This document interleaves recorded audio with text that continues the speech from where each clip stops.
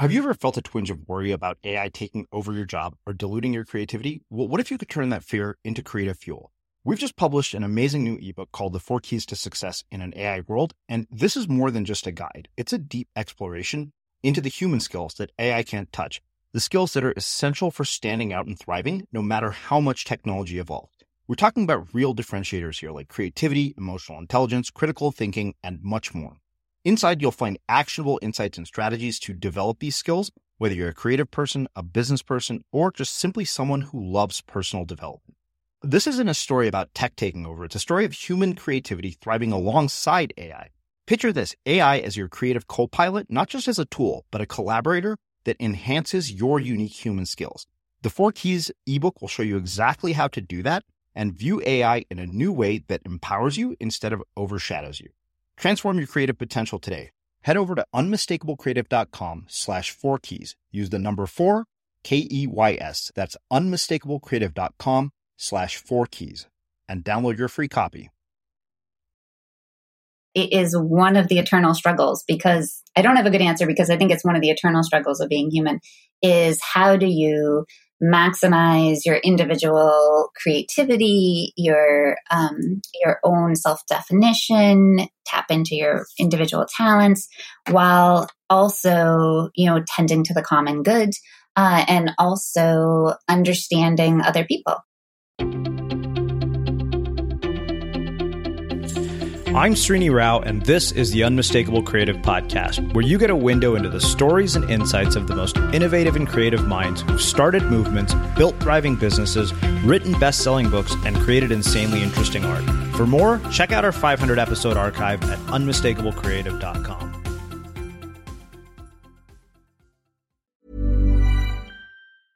A lot can happen in 3 years, like a chatbot may be your new best friend. But what won't change? Needing health insurance. United Healthcare Tri-Term Medical Plans, underwritten by Golden Rule Insurance Company, offer flexible, budget-friendly coverage that lasts nearly 3 years in some states. Learn more at uh1.com. Ever catch yourself eating the same flavorless dinner 3 days in a row? Dreaming of something better? Well, HelloFresh is your guilt-free dream come true, baby. It's me, Keke Palmer. Let's wake up those taste buds with hot, juicy pecan-crusted chicken or garlic butter shrimp scampi. Hello Fresh. Stop dreaming of all the delicious possibilities and dig in at HelloFresh.com. Let's get this dinner party started. Hi, I'm Daniel, founder of Pretty Litter. Did you know cats tend to hide symptoms of sickness and pain? I learned this the hard way after losing my cat, Gingy. So I created Pretty Litter, a health monitoring litter that helps detect early signs of illness by changing colors, saving you money and potentially your cat's life. Pretty Litter is veterinarian developed, and it's the easiest way to keep tabs on your fur baby's health right at home. Go to prettylitter.com and use code ACAST for 20% off your first order and a free cat toy. Terms and conditions apply. See site for details. Quality sleep is essential. That's why the Sleep Number Smart Bed is designed for your ever-evolving sleep needs. Need a bed that's firmer or softer on either side? Helps you sleep at a comfortable temperature? Sleep Number Smart Beds let you individualize your comfort, so you sleep better together. J.D. Power ranks Sleep Number number 1 in customer satisfaction with mattresses purchased in-store. And now, save 50% on the Sleep Number Limited Edition Smart Bed for a limited time. For J.D. Power 2023 award information, visit jdpower.com/awards. Only at a Sleep Number store or sleepnumber.com. Hey there, it's Michelle Norris. I'm host of a podcast called Your Mama's Kitchen. When I travel, I'm usually looking for a way to find a taste of home when I'm not at home. And one of the things I love to do when I am at home is entertain. And Airbnb allows me to do that. When I was in California recently, I rented a house that had a great kitchen. And when we were sitting around the table, we were all thinking, we're in someone else's house. Someone could be in all of our homes as well. If you have a home, but you're not always at home, you have an Airbnb. Your home might be worth more than you think. Find out how much at airbnb.com/host.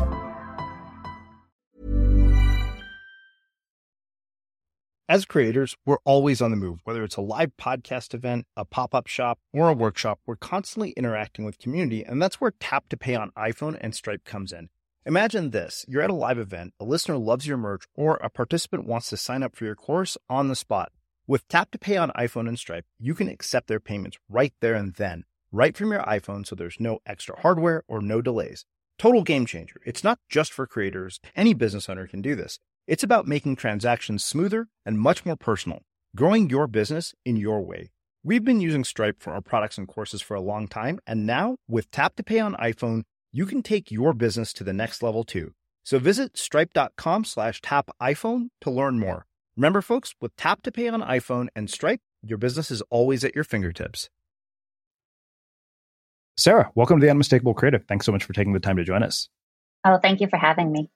Yeah, it is my pleasure to have you here. So I came across your book, Hive Mind, and it was one of those books that just surfaced on Amazon, and I looked at it and I thought, this just seems really fascinating. And then when I opened it, I could not put it down. I just kept seeing things over and over again. So I want to start with what I think is a very relevant question, given the nature of your background and particularly this book. And that is, what social group were you a part of in high school? And what impact did that end up having on the choices you've made throughout your life, your career, and your perspective on all of this?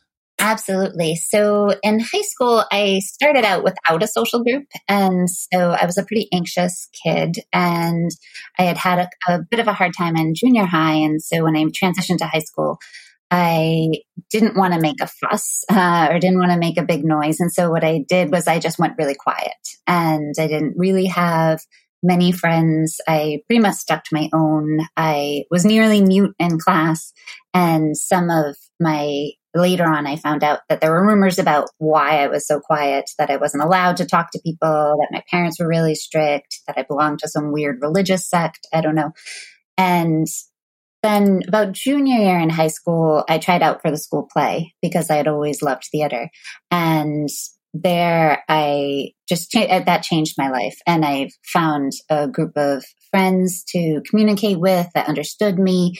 I think that the experience of not only having to talk out, but to actually sing and dance and play on stage in front of a big audience really shifted my anxiety. It shifted my understanding of the world and kind of put me on this path toward what would eventually become some public speaking and, workshop facilitation and things like that. Yeah. I mean, there's so many questions that come from just that experience alone of, spending 2 years in high school by yourself, not really talking to anybody.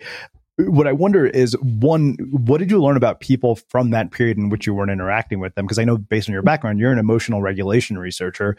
I'd imagine you must have been were you observing the world around you? What was that whole experience like? Like, what did you learn about people during that entire time? Yeah, that's a really interesting question. I did some observation, I think, of people, certainly in social settings and things like that, but more I had my nose in a book. And so I had a book in my pocket, a book in my bag, sometimes under the desk. And so I was exploring stories. And I think that I took that need for sociality and turned to fiction to find solace. So, I mean, as somebody who discovered a social group late in high school, this might be a really weird question, but, I always think of myself as the Indian nerdy band geek. So I always wonder, what is it that causes certain groups to blend? Like, why are there popular people in high school, and why are there unpopular people? And then why do you have people who are basically social chameleons who can navigate every single group and somehow fit into them? My sister is a person like that. Right. Well, I think there's a lot at work there. I think that we become attracted to certain other people for friendship or for romance too. That I think a lot of what goes into that is, does this person view the world like I view the world? And you develop this affinity based on this shared understanding of the world. And that can be simple, practical things like we play band together, or we do theater, or we do sports. But I think it's more than that. And I think it's subtler than that. It probably has more to do with how we approach other people, how we see the world. Yeah. Popularity versus unpopularity, a lot of that I think is hive-mindy, right? The extent to which people meet the social norms of what is considered attractive, what is considered cool, and that's going to vary a lot school to school. culture to culture, certainly, even geographical region, things like that. Well, it's funny because recently I was on this Netflix documentary about matchmaking, and all these people from my past showed up in my life. And it was the strangest thing to me because like I saw everyone, particularly like girls that I thought were popular or cute, it was basically girls that were people that I never had a chance with. And I realized they never saw it that way. That was entirely based on my self-perception. Right. Which that to me alone is kind of weird. But what role do parents play and in shaping this worldview? Because I feel like mine has constantly evolved throughout my life, particularly when you are raised in an immigrant culture. You have a very sort of static worldview that is not really even one that you choose, but is almost imposed on you. Right. Well, I think our worldview is largely shaped by the people around us. And so when you're growing up, that is more your parents than anyone else. And that's why you see a lot. I mean, if you look at political beliefs in particular, you see that at least in early years, children tend to look like their parents. And then we start breaking out in middle school and adolescence, and peers become a lot more important and a lot more influential. And that's a lot of why there's a lot of conflict at that age. Because all of a sudden your influence is gone, and not gone, but reduced. And I think that, and then at college, you kind of find yourself. And I think a lot of this finding yourself is finding other people who see the world like you do, and then being influenced by those other people. And so we start out, if we have close parents who are in a certain kind of family structure, and then move on to our peers and then the greater world. And finding ourselves is, very often socially mediated. Yeah. Well, it's funny when you say it that way. It's like, oh, well, no wonder most of the Indian kids are the dorks at school. That's what their parents want them to be. But the funny thing about that, so you mentioned sort of conflict, and this always takes me back when I think about adolescence to the fights that you have as a junior high kid with your parents about wanting to be cool and need nice clothes and expensive stuff. Yeah. And your parents just become the most awful people in the world all of a sudden. What do you say to parents who are in that phase of dealing with sort of, teenagers who are driving them insane? Because I have my best friend, I remember asking him, I said, do you ever feel like you're saying things to your daughter that your mom said to you and you said you would never treat your kids like that? He said, yeah, I really find that annoying, but yes. I think I would say that it's developmentally appropriate and necessary for both for them to start paying attention to these social signals, right? Because a lot of what clothes and technological equipment and, do you have the AirPods? What that's conveying is it's an outward sign to the social partners that I'm of a certain standard of coolness. And so that's very natural. But I think even the conflict with the parents is natural, and that it means that your child is developing appropriately. And it's something that they need to do. And I think that even if there weren't a natural source of conflict, probably they would look for something that they could rebel against, because it's just part of how they're developing their own personality and figuring out how to be a separate person in the world. Mm. So I have two questions that come from this. One, what was the path that led you down to this work as an emotional regulation researcher? Because that's not one of the options that your high school guidance counselor puts in front of you to say, hey, this is something you might consider. And two, what advice did your parents give you about making your way in the world? Right. So in psychology, we have a catchphrase. We say research is me search, which is to say that when you go into psychology, more often than not, you discover that the people who go into psychology, they're researching their own neuroses and their own problems. Sounds like every guest here for me. Yeah. I think it's more, it's not just a psychologist thing. I think it's a human thing.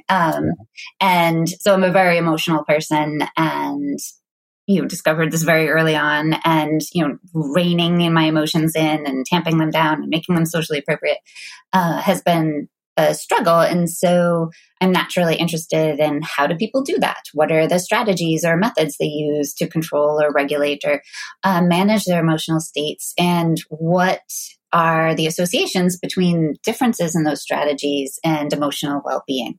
what does that lead to a life better lived? Yeah. In terms of my parents, they actually did a fantastic job because one of the things that I remember the most is in late high school, I suddenly decided I wanted to be a marine biologist. And so, in fact, I ruled out any college or university that didn't have marine science as an undergraduate major. I was so certain I was going to live on a boat and study fish. And even though I've always been more of a word person than a science person. And then I had this big crisis of faith when I was doing the tours on the undergraduate campuses.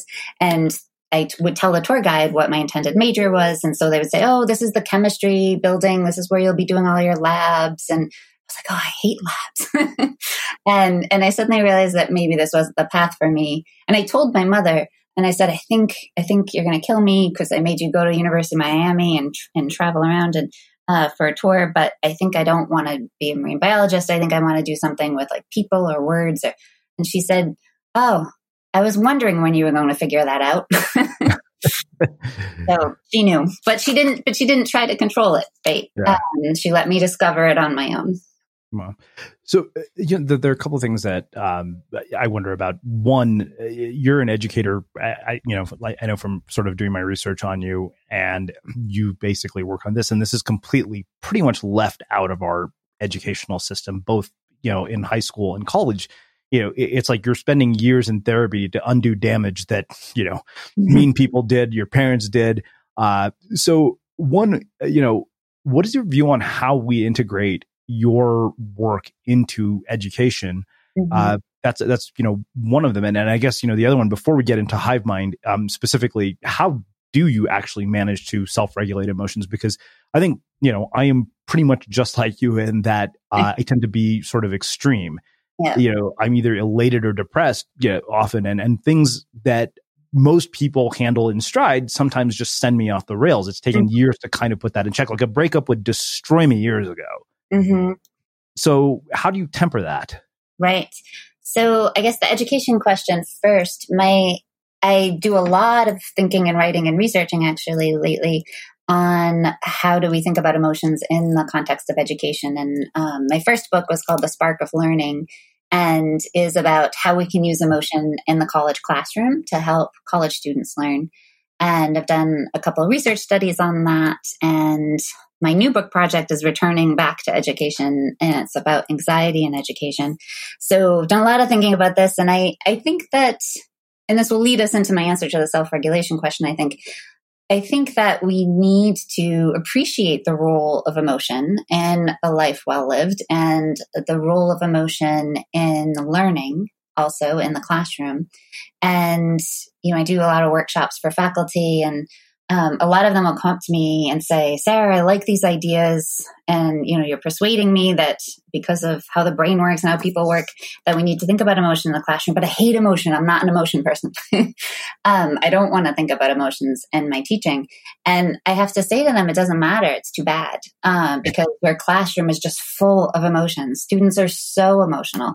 And if you look at the rates, a lot of them are dealing with lots of depression, lots of anxiety. But there's also lots of excitement, lots of interest, lots of creativity. And we need to think about how we kind of manage the emotional climate of our classrooms if we want to be the best teachers that we can be. And so I think that considering, some ways of doing that, or considering from the very first moments of course design to class design to assignments to assessments, considering how do I engage students' interest? Because really what emotions do for us is they signal value. They signal, this is something I should care about. This is something that I should remember, something that I should attend to, and something that I should be motivated to work on. And if we want our students to learn, we need them to attend to the class material. We need them to remember it, and we need them to be motivated. And so considering engagement and considering the emotional engagement of our students, and also how to dial down things like boredom, like frustration, like anxiety, are so important. So lots to say in education. Yeah. In terms of the regulation of self-regulation, there's, the interesting thing about emotion regulation is that people have different strategies, and different strategies will work better and worse depending on who you are. And so sometimes choosing or regulating or managing which situations you choose to enter or to exit can be a really powerful way to regulate your emotions. Managing your attention, distraction is one that we can't use it all the time, and it would be unhealthy to do so, but it's one of the most effective ways of dialing down emotion quickly. And then changing how you think, something called cognitive reappraisal. I spent a lot of time in HiveMind on this idea. Yeah, we'll get into that. Yeah, rethinking or reimagining the meaning of the situation is also another way. Yeah. Well, it's funny you think about entering situations. I remember Seth Godin very distinctly saying he never reads reviews of his books. And I thought, well, that's good advice, because he said, he was like, anonymous feedback from people who I have absolutely no relationship with will cause me to do nothing but hide. And he said, and that's why I don't have comments on my blog. And that always stayed with me in terms of creative work, as far as, not entering situations. I know that those things, no matter how much I try to convince myself I'm thick skinned, will absolutely trigger me. Right. So how does all of this connect to the work that you did in HiveMind? Because I think part of what drew me so quickly to this book was that I felt like you were literally describing not only the world that I experienced growing up, but the world that I'm experiencing right now. Mm-hmm.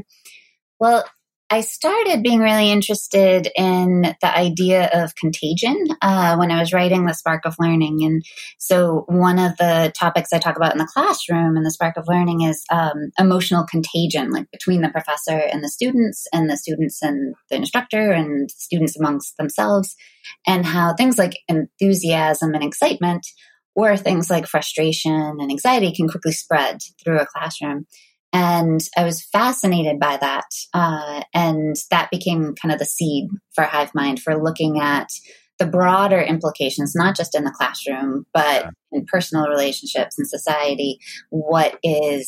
How are these social and emotional contagion forces at play? If you like The Unmistakable Creative, there's another podcast that I think you'll really like. So how does an opera singer learn a new role? How does an actress find the perfect accent for her character? What does the director of a TV drama actually do all day?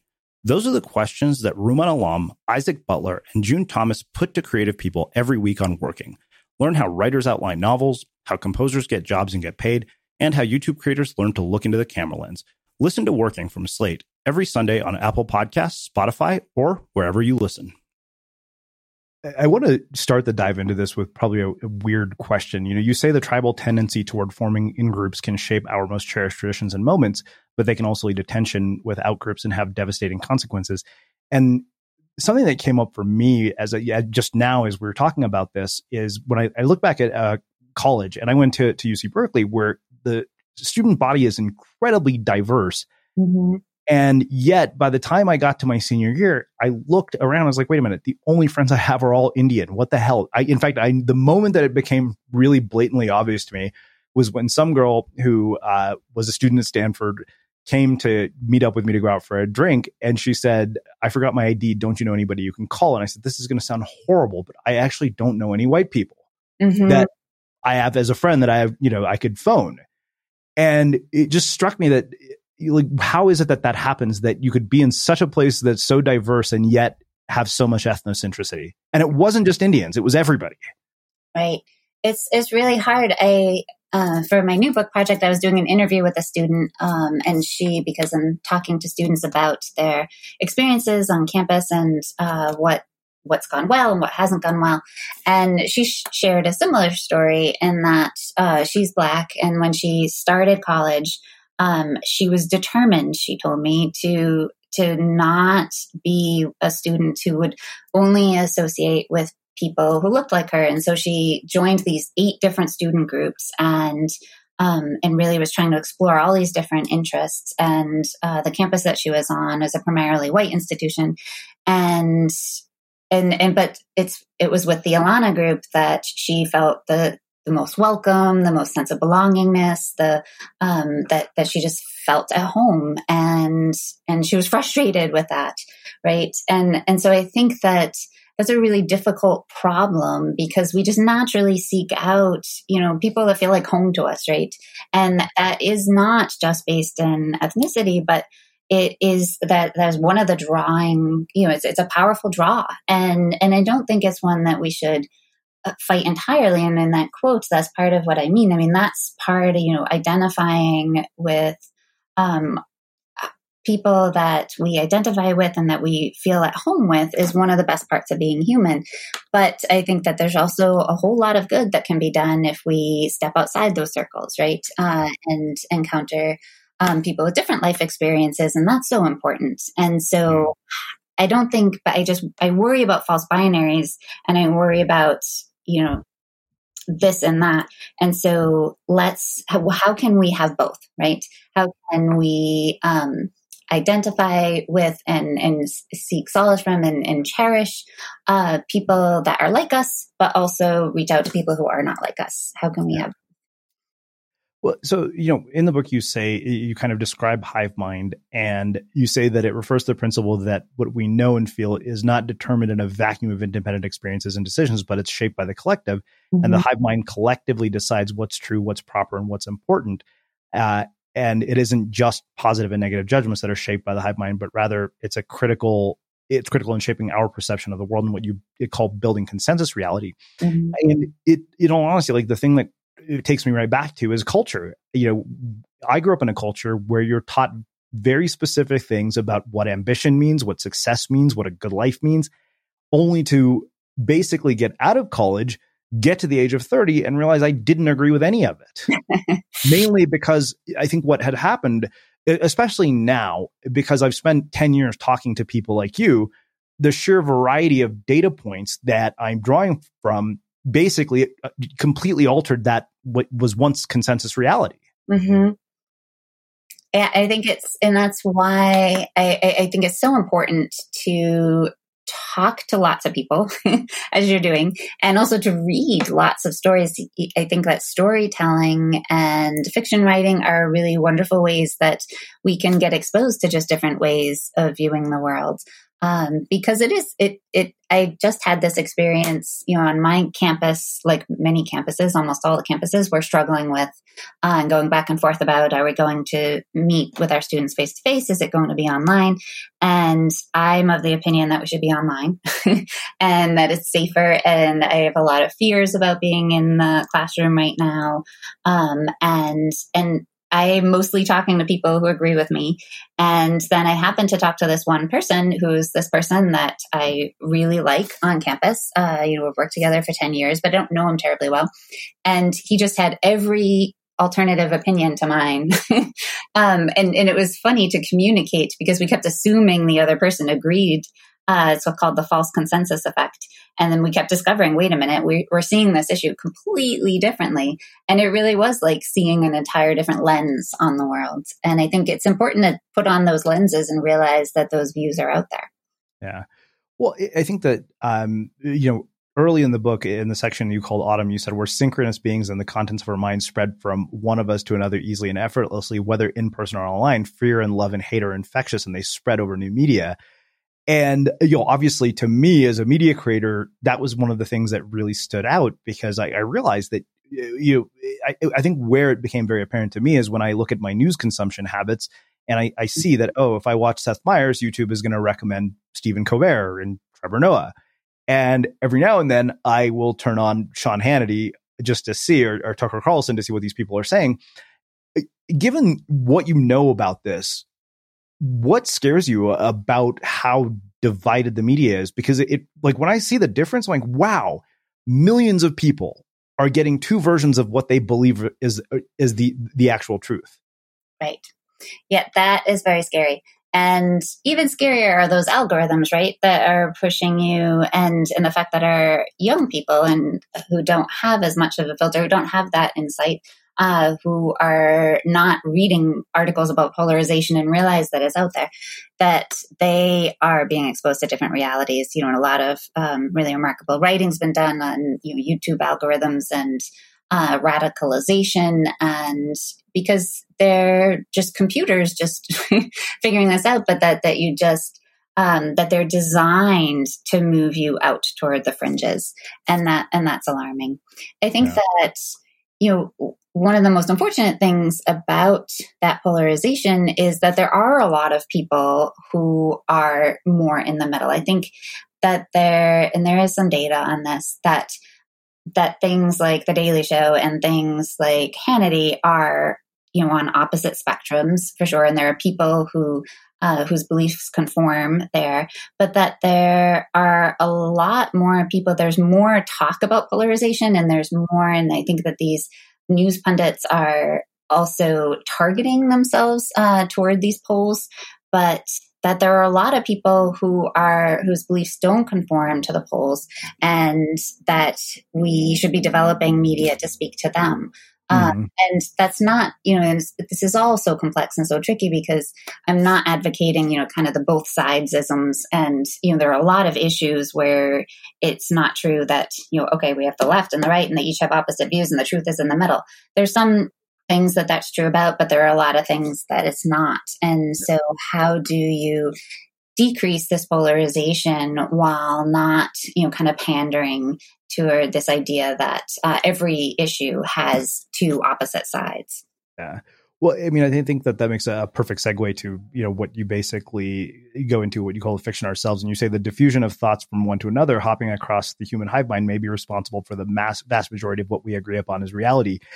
And as I was reading that, I think about the people that I interview, the books that I read, and how often, probably a lot of people who listen to this end up basically just consuming insane amounts of self-help books, or mainly things that tend to confirm their existing opinions. So, I think one of my brother-in-law saw me reading a book by Roger Ailes, and he was pretty horrified. I was like, look, I don't hate the messenger. Like, the guy built Fox News. I probably have something that I could learn about building an audience from this guy. I could care, do I agree with who he is as a person? No, but and I think that what I wonder is, you talk about three sort of core areas, right? What you call the collective library and collective knowledge, appraisals, and social norms. Can you expand on what those are and talk about how they shape what we agree upon as reality? Right. So the collective library is a term by a literature professor that has to do with the stories that we consume collectively.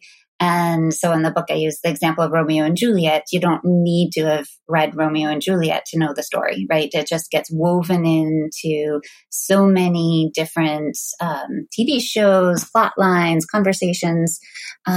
They are just sort of pre-internet memes that shape how we think about the world.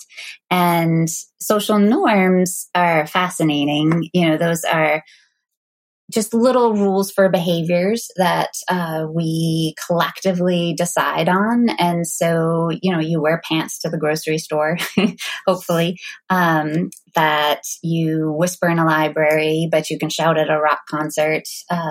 Classic examples, the elevator, that you know exactly what to do when you hit an elevator, that you press the button, you turn around, you face the front. And so they're just these little ways, little rules for how we behave. And how we think our other social others behave is how we ourselves decide to behave. And I think, mask wearing is a contemporary example of this. And you can see in certain parts of the United States, mask wearing has become a social norm. I live in Massachusetts, and when I go to the grocery store, there's not a single person not in masks. And, that everywhere you go, people are wearing them, even if there isn't a sign on the door. And other parts of the country, that's not true, right? And other parts of the country, people wearing masks are in the minority. And so I think that's a really great example of social norms that in a certain subculture, it's communicated, this is what we do, this is how we behave, and everyone kind of conforms. If I walk down the street and everyone's wearing a mask, I'm going to take my mask out of my pocket and put it on. There's just like this social pressure. And then finally, appraisals are teeny tiny little stories that we tell ourselves about how the world works. And there's interpretations of, what's important, what is good, what is attractive, and we are constantly making appraisals all of the time. And as we mentioned earlier, one of the best ways of regulating your emotions is figuring out what your appraisals are and also how you could maybe change them to be a little healthier. And so I could make an appraisal about this podcast interview that I'm going to do a terrible job and that then I'll feel embarrassed and it's going to be out there in the world. And that might be my initial appraisal interpretation of this situation. And then I can reappraise it, right? I can think of the podcasts I've listened to where the person did a kind of crappy job and I didn't even pay attention, right? Or, people listen to podcasts while they're jogging, while they're cooking dinner. No one's going to be paying attention to every that I say. And so those are reappraisals that can then help me feel less anxious. Yeah. There's never been a faster or easier way to start your weight loss journey than with PlushCare. PlushCare accepts most insurance plans and gives you online access to board-certified physicians who can prescribe FDA-approved weight loss medications like Wegovy and Zepbound for those who qualify. Take charge of your health and speak with a board-certified physician about a weight loss plan that's right for you. Get started today at plushcare.com/weight loss. That's plushcare.com/weight loss. plushcare.com/weight loss. Hold up. What was that? Boring. No flavor. That was as bad as those leftovers you ate all week. Keke Palmer here. And it's time to say hello to something fresh and guilt-free. Hello Fresh. Jazz up dinner with pecan-crusted chicken or garlic butter shrimp scampi. Now that's music to my mouth. Hello Fresh. Let's get this dinner party started. Discover all the delicious possibilities at HelloFresh.com. Hey, it's Ryan Reynolds, and I'm here with Keith, co-star of my upcoming film, If, only in theaters May 17th. Do you want to tell people the big news? All right, I'll do it. Sign up now and you'll get unlimited for $15 a month and 6 months of Paramount Plus Essential Plan on us. MintMobile.com/switch. Upfront payment of $45 equivalent to $15 per month. Unlimited over 40 gigabytes per month. Face lower speeds. Videos at 480p. Active Mint customers by 531.24 get 6 months of Paramount Plus Essential Plan. Auto renews after 6 months. Offer ends May 31st, 2024. Separate Paramount Plus registration required. Terms and conditions apply if rated PG. Hi, I'm Daniel, founder of Pretty Litter. Cats and cat owners deserve better than any old-fashioned litter. That's why I teamed up with scientists and veterinarians to create Pretty Litter. Its innovative crystal formula has superior odor control and weighs up to 80% less than clay litter. Pretty Litter even monitors health by changing colors to help detect early signs of potential illness. It's the world's smartest kitty litter. Go to prettylitter.com and use code ACAST for 20% off your first order and a free cat toy. Terms and conditions apply. See site for details.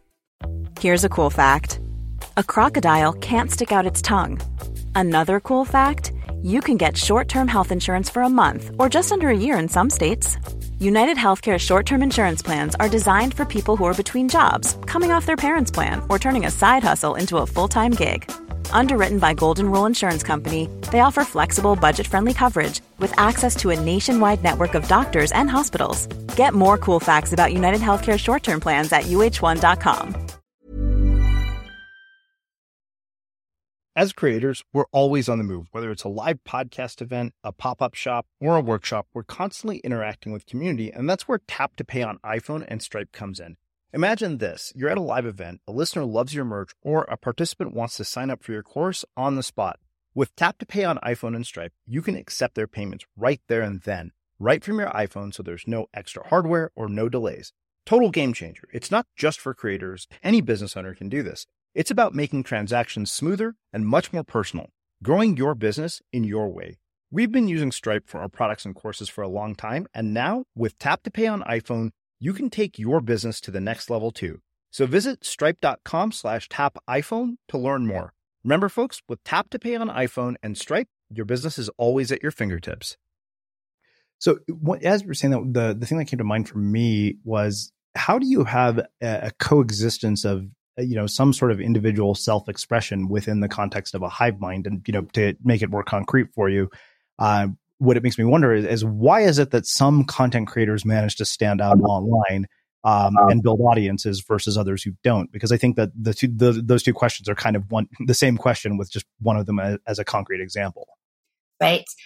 It's a fascinating question. I don't have a good answer, I don't think. But I think that it is one of the eternal struggles, because I don't have a good answer, because I think it's one of the eternal struggles of being human, is how do you maximize your individual creativity, your own self-definition, tap into your individual talents, while also, tending to the common good, and also understanding other people. And so with the example that you ask about specifically, I think what people are looking for, when people leap up and become, big influencers or get a big following, it's partly because they have some individual flair, right? Something that makes them stand out. This is just not someone, just another, kind of carbon copy of everyone else who's doing a podcast or a TV show or whatever, blog. But I think that the most successful also tap into something that the hive mind itself is really interested in, right? You're hitting a topic or a style or a question that is really important to the collective, that's really important.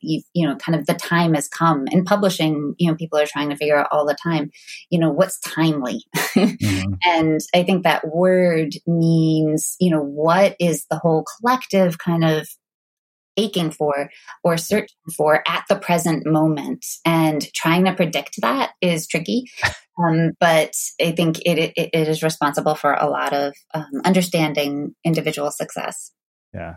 Well, it's when you talk about a collective, the thing that came to mind when you're still like, something that the collective cares about, I was thinking to myself, I'm like, most of the people I interview are my attempt to solve some personal problem in my life. Somehow, apparently, they seem to be problems that are universally relatable. Yep. That's a good way to do it.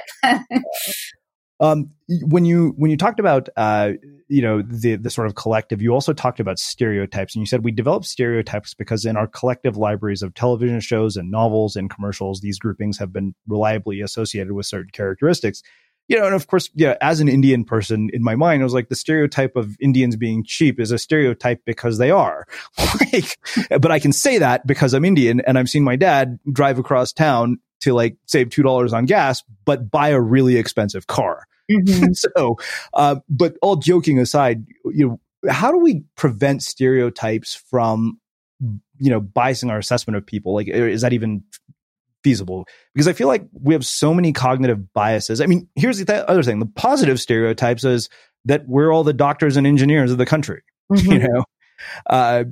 So I guess in a lot of ways that, what I wonder about is, how do you see past somebody's stereotypes? Right. And that is another $1 million question. It's certainly one that every company and university and everyone is trying to figure out right now. What is an effective way to help people put their biases aside, to put their stereotypes aside, and treat everyone with equity? And there are some contenders for various trainings that people have done, implicit bias training. There's either workshops led by individuals who are skilled in the techniques, or there's even computerized programs that supposedly try to decrease people's implicit bias.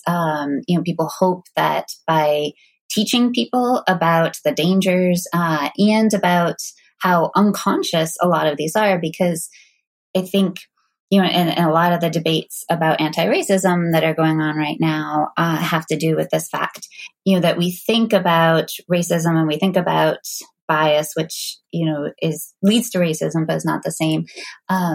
We tend to think about, okay, is this person racist? Is this something someone is doing consciously, that they have this explicit attitude, they know about it, and then they're acting on it. And that's not how a lot of racism and bias works. A lot of it is because the hive mind has shaped in our entire, collective and our entire social structures, that, interactions that people have at every level are different based on their social grouping. And it's those structures that we need to dismantle. And so I think that individuals can, try really hard. You can read, can attend workshops, and I'm not against any of that. And try to just be conscious of, of one's biases and how one is behaving and one's stereotypes. But I think that the real power is going to be figuring out how to change systemic structures. Yeah. Well, my roommate was reading I believe it was Robin DiAngelo book, White Fragility. And he said, he's like, Jesus, he said to me, he said, my skin color, he said, I realize now, he said that for me, because I'm a white person, it's like a water to a fish. Like I don't experience skin color. Right. Right. And I think that reading, those stories are in some ways a lot more powerful. So reading about someone else's experiences, who has had explicit racism directed at them, and reading about their stories might go further than, attending an implicit bias workshop. Yeah. So I want to go do a little bit of a deeper dive into racism, because I know you did some interesting work around the KKK, which like that really struck me as so odd. So what do we think we know, and what misperceptions do we have about how somebody ends up in a situation like that? Mm-hmm. Well, so for that section of the book, I interviewed Kelly Baker, who's a religious historian who spent a lot of time unpacking some of these ideas. And I think, two of the things that we talked about in her work is, and one thing that she does that gets a lot of pushback, is unpack the relationship between KKK and racism and white Christianity, and the relationships between those ideas and those cultures. And that is fascinating work that she has done. I also get into a little bit, both with her and some other readings, the levels at which sometimes groups like that are appealing to that collective side of ourselves, not just racist groups, but other kinds of cults or really strong belief groups, and that they explicitly tap into our need for belonging, our desire to have a smaller group where we share ideas about the world, where we share markings, the costumes. There's also a lot of work on how that group tapped into our desire for collective group ritual, and some of the rallies and nighttime gatherings and things like that tapped into this long-standing human tendency to get together in large groups with music and darkness and substances sometimes, and to celebrate, and used those often pro-social aspects of humanity in destructive ways, in ways that gathered them more followers and increased loyalty to the group. Wow. Well, let's talk about technology. I think that your views were interesting to me because, I've spoken to Cal Newport. I'm guessing probably based on the research that you did around here, you're familiar with some of what he's done. Mm-hmm. He's been a very vocal critic of social media. Yeah. And I've gotten immense value out of his work, to the point where it almost felt like gospel until I read your book. When I started, to the point where I literally on my list of things to do was to email Cal and say, hey, Cal, I'm wondering if you would be, willing to take a look at this. Cause I actually think some of what Sarah has to say is actually interesting because it conflicts with some of what you have to say. And you really did a very thorough job kind of picking apart a lot of what people like Cal, people like Nirael, and many of these sort of productivity experts say. That being said, like I said, I find Cal's work immensely valuable. It's been instrumental to my own creative process, but you kind of made me rethink the sort of extremist attitude I developed about it. Mm-hmm. Well, I think that what I would say about it, you got at right in that last phrase. And yeah. I am, I use the Pomodoro technique. I love life hacker, maximizing productivity, and helping me, it's a way of emotion regulation, really, to decrease procrastination, and all of that. And so I am not opposed to any of Cal's ideas or Nir's about strategizing around the pull of social media, because it's definitely there. And it can be destructive to productivity. It can also, if we really get into social comparison and things like that, it can harm well-being. Where I do disagree, and I think the data don't support just kind of a blanket, it's all terrible, right? And the language, not so much in their books, but a lot of the op-eds and some other people's books really get into this demonizing of technology and of social media. And they'll use language, the devil lives inside our phones and, the scourge and this really dramatic language. And I don't think that the data supports that. And if you break down a lot of the major reviews over, a decade or so, there are definitely, volumes of use of social technology. Again, lots of social comparison. So using it most of the day, lots of social comparison. Also lurking is really terrible, that are associated with poor mental well-being. There are also patterns, such as active use, commenting, sharing, interacting, more moderate forms of use that are associated with better well-being than people who don't use social media at all. And certainly, and I have to admit to a little bit of smugness, with the, at the start of lockdown and through to now, you hear a lot less of this, social media is all terrible because we knew it. Right. Yeah. And like screen time is going to kill us. Because it's been a lifeline, a social and emotional lifeline to pretty much everyone, so that we can still have Zoom happy hours and we can still interact on whatever our platform of preference is. And I think that has really demonstrated, I feel like my position has always been, yes, there's terrible things about social technology, but there's amazing things too. And I think we've seen more of that amazingness. It's funny that you say that. One, there's two things. One, I almost want to get you, Nir, and Cal on a podcast together and just have you guys battle it out. I told Nir that, and he said I would be up for that.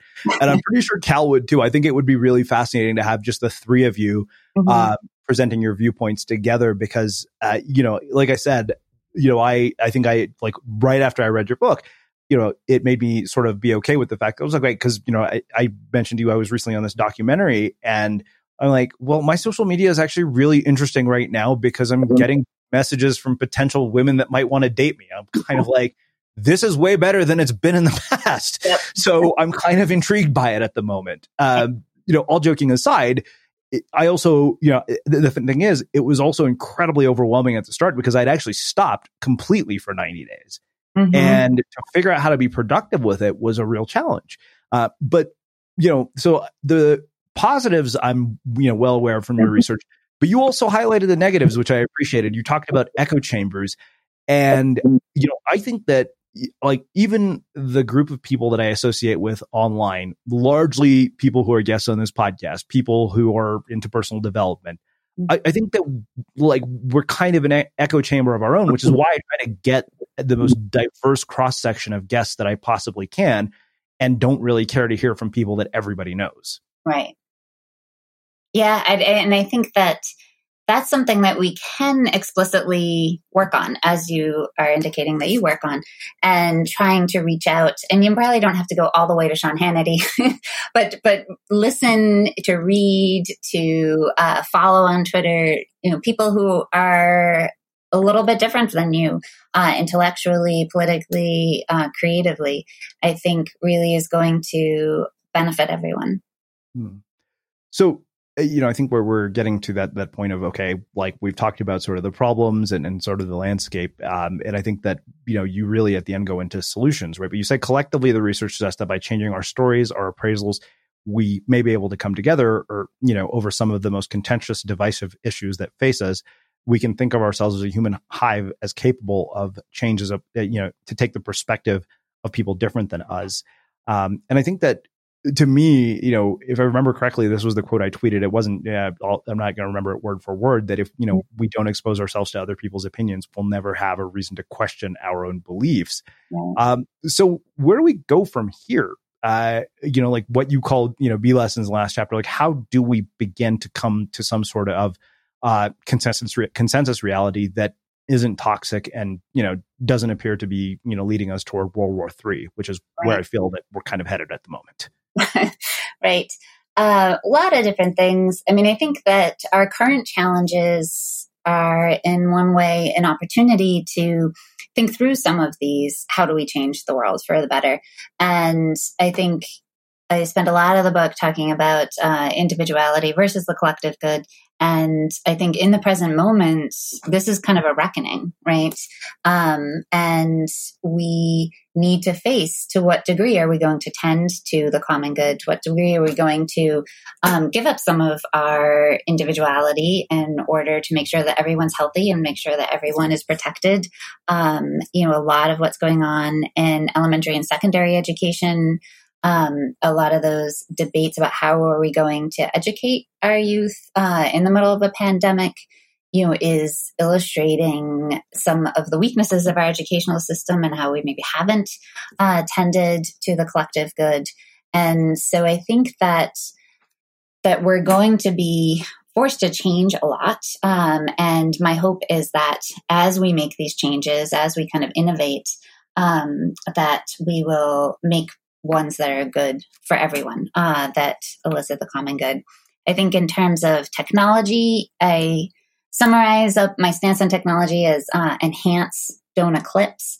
And so the best way to individually use social technology is in ways that shore up or expand your social connections, ways that reach out and remind us of why we're human, and how we do belong to all of these different nested groups, and that they are important to us, and to avoid ways of using social media and social technology that eclipse either our face-to-face relationships, if you're on your phone instead of engaging with the person next to you, or eclipse, important activities like exercise and sleep. If you're on your phone 8 hours a day, then you're probably not doing a lot of other things.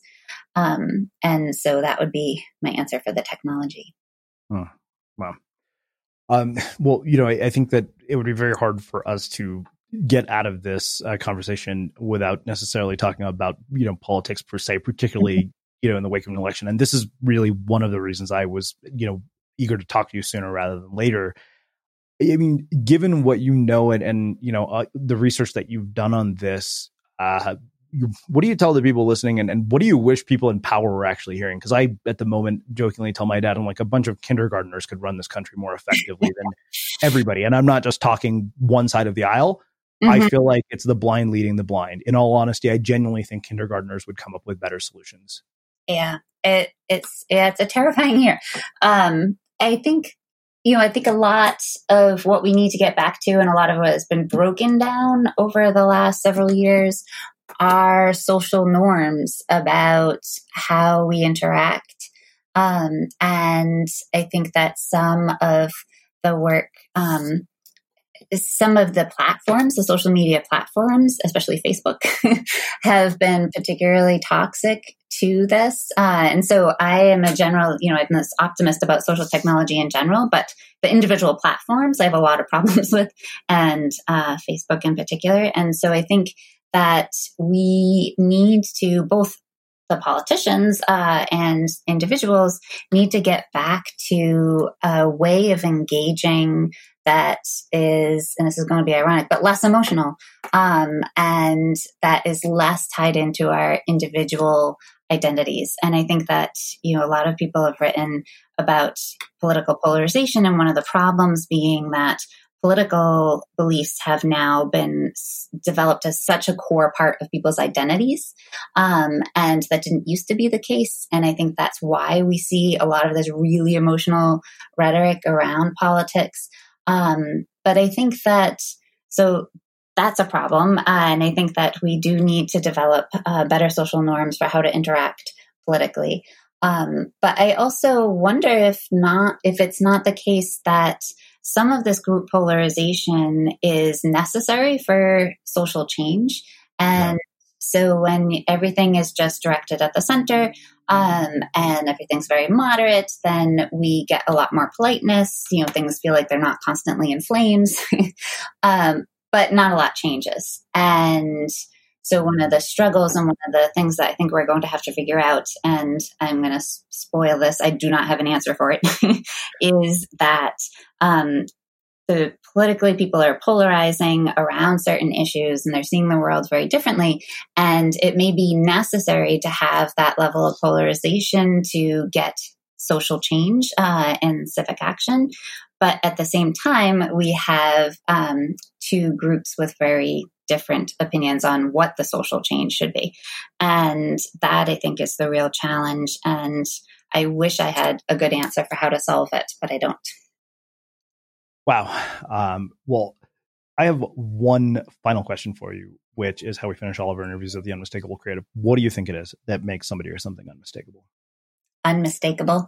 Yeah. I think that what makes someone unmistakable is someone who has figured out that challenge that we talked about earlier, who can be socially embedded, who can be sensitive to all of the hive mind's movements and what's important, and give back to the common good while having their own individual flair and being true to their own beliefs. Amazing. Well, I can't thank you enough for taking the time to join us and share your story and your wisdom with our listeners. Where can people find out more about you, your work, your books, and everything else that you're up to? Well, I do have a website. It's Sarah with an H, rosecav.com. But you can probably find me on Twitter more often. Amazing. And for everybody listening, we will wrap the show with that. Thank you for listening to this episode of the Unmistakable Creative Podcast. While you were listening, were there any moments you found fascinating, inspiring, instructive, maybe even heartwarming? Can you think of anyone, a friend or a family member who would appreciate this moment? If so, take a second and share today's episode with that one person, because good ideas and messages are meant to be shared.